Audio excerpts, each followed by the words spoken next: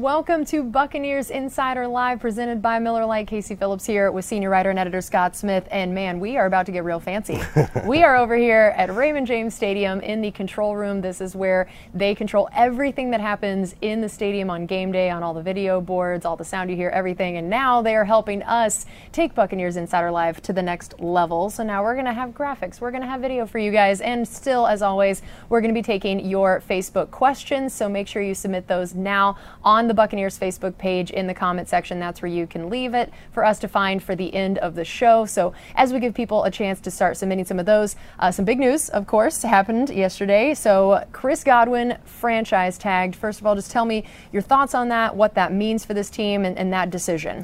Well, clearly somewhere along the lines, as we headed up to free agency, the team decided they just could not bear losing Chris Godwin. And you can understand why if you just watch a couple of our games, because he's just so integral to the offense in every way. But, you know, yesterday at 4 p.m. Eastern time was the deadline for that franchise tag to be placed. And the Bucs pretty much went right up to the deadline. And what that tells you is there was an effort to try to keep Chris Godwin on a long-term deal, which I'm sure both sides would love if they can come to the right terms. But here's the thing that's important to realize.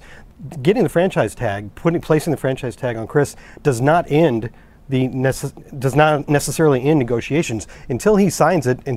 Or if he signs it, you can continue to negotiate with him. So basically, it's just extending your exclusive window, and hopefully that's what happens. I think both sides would like to see it get there, and if that's the case, then all the franchise tag did was extend that window. And I guess the only reason you'd try to get it done before the 4 o'clock deadline was if maybe you wanted to use the franchise tag on a different player, but we didn't hear any rumors of that in the first place. So I think this is just a pretty good turn of events overall. And it speaks to how much they value Chris Godwin, but then also maybe to your point that it means they're confident about getting long-term deals with a lot of the other free agents they would care a lot about, as compared to feeling like, oh my gosh, we need to use this franchise tag. There's all these people that are going to need this. And well, Bruce Arians said at the combine that he doesn't like the word rebuild. I don't think they feel like they're in a rebuild, even though obviously you have to come up with a new answer at the most important position with Tom Brady's retirement. But this is a team that still believes it's very talented in many ways. And yeah, you were talking about all the different free agents that the Buccaneers have. Chris Godwin, fortunately, is no longer on that list, but you see another, 10 guys who, playoffs included, started at least 10 games for the Buccaneers last year, including 2 of the 5 starting offensive linemen, and that's without even listing Ali Marpet, who has retired. So there's a lot of work to do then. But getting back to Chris Godwin for a second, I said briefly that he was integral to the offense, and that's the thing that makes him so valuable. You know, you're already spending quite a bit of money on your other starting receiver, who's fantastic and the best offensive player in team history, in Mike Evans. So to spend another very large amount on another receiver isn't necessarily common, but he does so much for the Bucs. Since Bruce Arians got here and emphasized using Chris Godwin out of the slot, he's been one of the most productive players in the entire league, as you can see here, just working out of the slot. That's yards per game in his last 3 years while in the slot. And that's not all that Chris Godwin does. He works on the outside as well. About 53% of his snaps last year were in the slot, but he also produced a total of 98 catches even after missing the last 3 games. And then also, it goes even beyond that, because the Bucs run the ball a lot better when Chris Godwin is on the field. We've all seen plenty of times our coaches talk about how important he is to the blocking schemes, and I'm not just talking about, holding up corners on the outside. He'll line up tight, he'll come in motion, line up tight, he'll block a defensive end, he'll block an outside linebacker. And look at this. This is according to NFL Next Gen stats. When Chris Godwin has been on the field the last 2 years, our running backs have averaged 4.5 yards per carry. When he's not in there, 3.7. That's a big difference. That is so you can see why he's so important to the offense. And I think that is one of the most underrated aspects of it, and also speaks so much to Godwin's character, that he is the kind of guy that will do whatever is asked of him, and that is a coach's dream, and why it is not just about, hey, he can catch that football, which he can. He makes this team better in every way, and also is just such a pillar of the locker room and in the community. I mean, he's just, they say that it's almost like if you could build an NFL player, Chris Godwin is what you would want. He's everything you want in a player. And like you said, coaches like to use the phrase, he'll put his face in the fan. That means he'll get in there and block a defensive end if he has. He's not just going to, kind of play patty cat. He's going to actually put his face in the fan and try to block that guy. That's amazing. Well, we also were at the Combine last week, so we wanted to chat a little bit about that. We did do an Insider Live from the Combine where we talked a little bit more about it, but there was one thing in particular that happened after we had done our Insider Live that you wanted to bring up, and that was the big man that got a lot of attention based on his stats. Well, there were two basic themes throughout the week. One of them was that the receivers ran incredibly fast. There's a ton of fast receivers available this year, but also every player from Georgia was an absolute star. I mean, Georgia's defense, if you watch any college football, was obviously the best defense in all of football, all of college football last year. And now a bunch of those guys are in the draft, and they all just blew away the combine. But most of all, there's usually at least one guy who's like the total star of the combine. That guy this year was their defensive lineman, the Georgia defensive lineman, Jordan Davis, who absolutely blew away the 40-yard dash, the bench press.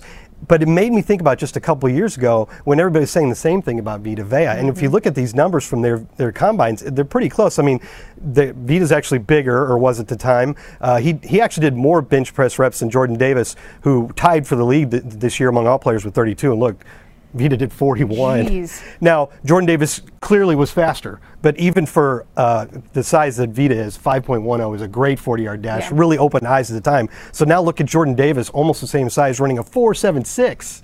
I mean, that's about what Jerry Rice ran at his combine. It's incredible. There's a couple running backs at this year's combine that ran the same thing. So the guy's 340 pounds, and he's running like a running back. That's incredible. And it does make you remember how fortunate we are to have Vita Vea, and thankfully that his name is not on the free agent list, and there's a deal. We know that name won't be on the list for a while. We got that deal with him, which is really great. All right, well, we are going to turn our attention now to your Facebook questions. So again, if you haven't submitted that yet, make sure you do on the Buccaneers Facebook page in the comments section. So our first one is from Zachary, and look at how fancy we are. We can even put it up on the screen. Look at this. What about Fournette? Well, that's straight and to the point. Yeah, very to the point. I appreciate that. Well, he was on that list we showed, so he's definitely a free agent that the Buccaneers have to decide what they're going to do with.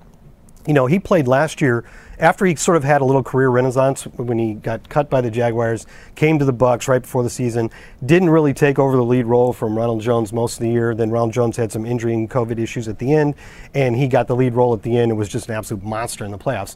And probably thought there was going to be more of a market for him last year in free agency, but it never really materialized. So he came back with a one-year deal with the Bucs and showed that his stuff in the playoffs the year before wasn't a fluke. He became a very important part of this offense. So the Buccaneers obviously have to really think hard about how hard they're going to try to go after Leonard Fournette, and it'll be interesting to see. It's too fancy in here. That's what it is. It's overwhelming. It'll be interesting to see if there is more of a market for his services this year, and if there ever really is going to be a big market for running backs again. You know, you see a big contract every now and then, usually like a Christian McCaffrey with the team that they're already on. You don't really see a lot of guys hit it big in free agency at the running back position. But, you know, he's still in his prime. He's I think 4 or 5 years into his career. He probably deserves a pretty good contract. We'll see if the Buccaneers can make it work out. I've always thought that was so interesting that the conventional wisdom always said that it was bad to draft a running back so high because you can find them later, or then the idea of the free agent part. But it's like, man, if you don't feel like that second, contract is as reliable for running backs, maybe you should just go after them in the draft. That it's just an interesting thing of all the ways that our views of how to find a good running back and how much value to place in it, either in the draft or in free agency, is so interesting. Yeah, I think you could probably do a strategy like that as a team. It's just, as long as you can at least sort of hit, you could draft a first or second round running back every 4 years and just plan on not having the second contract with that guy. Yeah. But it gets a little more difficult when that guy has performed for you really well. Right. And you see, well, he really fits into our offense. He does a lot of things well that we want to do. And if we don't re-sign him, we got to find another guy. Right. So, and that is a lot easier said than done. All right. Our next question. Where did it go? Here we go. All right. Robert wants to know, are we trying to keep Kappa and Jensen? I would think so, for sure, and especially now that Ali Marpet is retired, and those two things may go hand in hand. You know, there are some cap and cash savings with Ali's retirement, and that could make it easier for the Buccaneers to try to bring Alex Kappa and/or Ryan Jensen back. But at the Combine, both Bruce Arians and Jason Licht really stressed how important it is to keep the offensive line strong, and they felt like they have some pieces that can do that even if you lose. Well, you did lose Ali Marpet. Even if you lose another one of these guys or both of them, they got some options, but they stressed how important it is to keep that offensive line strong. So when you look at that free agent list that was just up on the screen, I have the top two guys on that. Now it's ordered by how many starts they did last year, but you see the first two names up there are offensive linemen, and I could see the Buccaneers looking the same way at their list and putting it in the same order because that's a top priority. Yeah, absolutely. All right, our next one is from Richard. He says, out of all the other free agents, I think he means outside of Godwin, who is the most important to re-sign? Well, I think Jensen would be a big one. Can we see the list again so I can be reminded? Jensen or Kappa. Jordan Whitehead had a really, really nice year last year, and he's become one of the best safeties around the line of scrimmage, and in the box kind of safety, a real enforcer. Whenever he's close to the line of scrimmage, he makes an impact almost all the time. I would hate to lose him, although there is some depth at safety with Mike Edwards. And then Carlton Davis, the important number for him there is that 12. He missed 7 games last year, and he's had trouble playing a full season. He's had some injury issues. And at the Combine, both Bruce Arians and Jason Light praised him for being a very good player, but they both did mention he's a really good player when he's on the field. He's had some injury issues, and that has to be factored in. But on the other hand, you have a cornerback when he is on the field, has been mentioned, as Bruce Arians has mentioned, he thinks he's one of the best corners in the league. So you got the 2 issues there: how good he is, but how available he is. But he's still an important player in our defense. Okay, well, we will close out with this one. Esai said, oh, I've clicked the wrong one somehow. We're not doing that. Sorry, there we go, send. We're not going to do that or get Russell Wilson. I don't know what's happening, but we're having our first technical issues of the day. It was our first try. I know. Well, here's the thing. Esai, right? Yeah, I can just eat it. I can just read it here. Esai said, what are the top needs in the draft, or are we going for best player available? Well, Bruce Arians has said that they're in position to go for best player available, and really they were in that position last year. Remember when we re-signed everybody, had all the starters and regulars back from the championship team, and you really could have the luxury of picking like a defensive end, even though you already have 2, or outside linebacker, even though you already have 2 starters there, taking a quarterback in the 2nd round. Those were what you might call luxury picks.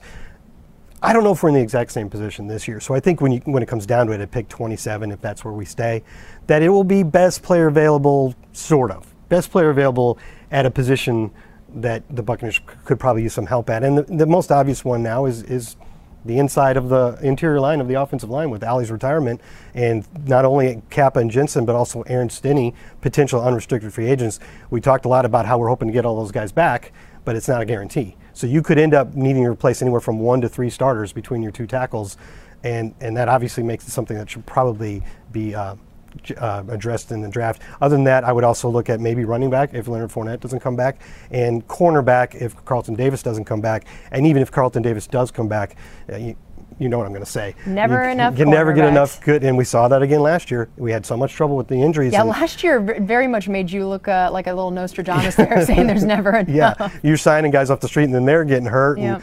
And, so cornerback, if you could get a cornerback at the end of the 1st round, I would never complain about that. You'll find a way to use that guy. Absolutely. All right, well, that is going to do it for us on this edition of Buccaneers Insider Live, presented by Miller Lite. Thank you guys so much for joining us, and we'll see you next week.